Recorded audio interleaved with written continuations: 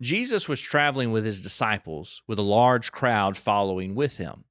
And as he was entering the city of Nain, a funeral procession met them leaving the city.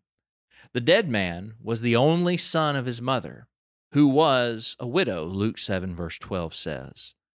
Imagine how alone she must have felt. Not only was her husband dead, but now her only son had died.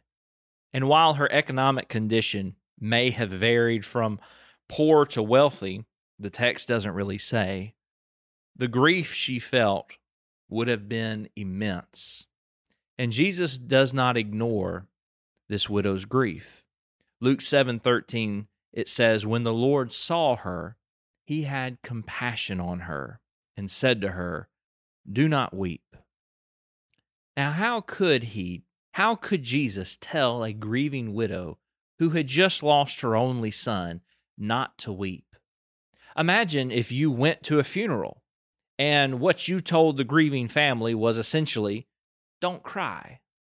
That'd be an incredibly heartless thing to say, unless you could do something to fix their grief.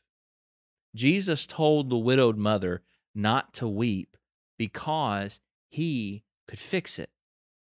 Luke 7, verse 14 and 15 says this, then he came and touched the open coffin, and those who carried him stood still. And Jesus said, young man, I say to you, arise. So he who was dead sat up and began to speak, and he presented him to his mother. Luke 7, 14 through 15. Jesus stopped a funeral and turned it into a celebration. Jesus is the resurrection and the life. John 11, verse 25. He has the power to raise the dead back to life. Jesus is the one who has come to crush the one who lured humanity into sin, the devil. The news of Jesus raising the widow of Nain's son spread like wildfire.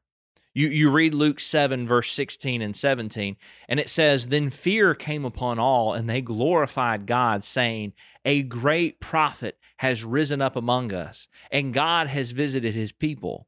And this report about him went throughout all Judea and the surrounding region. The news of one who can raise the dead is news that is worth repeating. It's news that is worth spreading. And this news, the news of someone who has victory over death, the news of someone who has the power over death, this news is the news of the gospel of Jesus Christ. I appreciate you listening and watching to another video, another episode of Centered on Christ. Centered on Christ is emailed as an article 5 days a week. Click the link in the description if you want to start receiving Centered on Christ to help with your daily Bible study.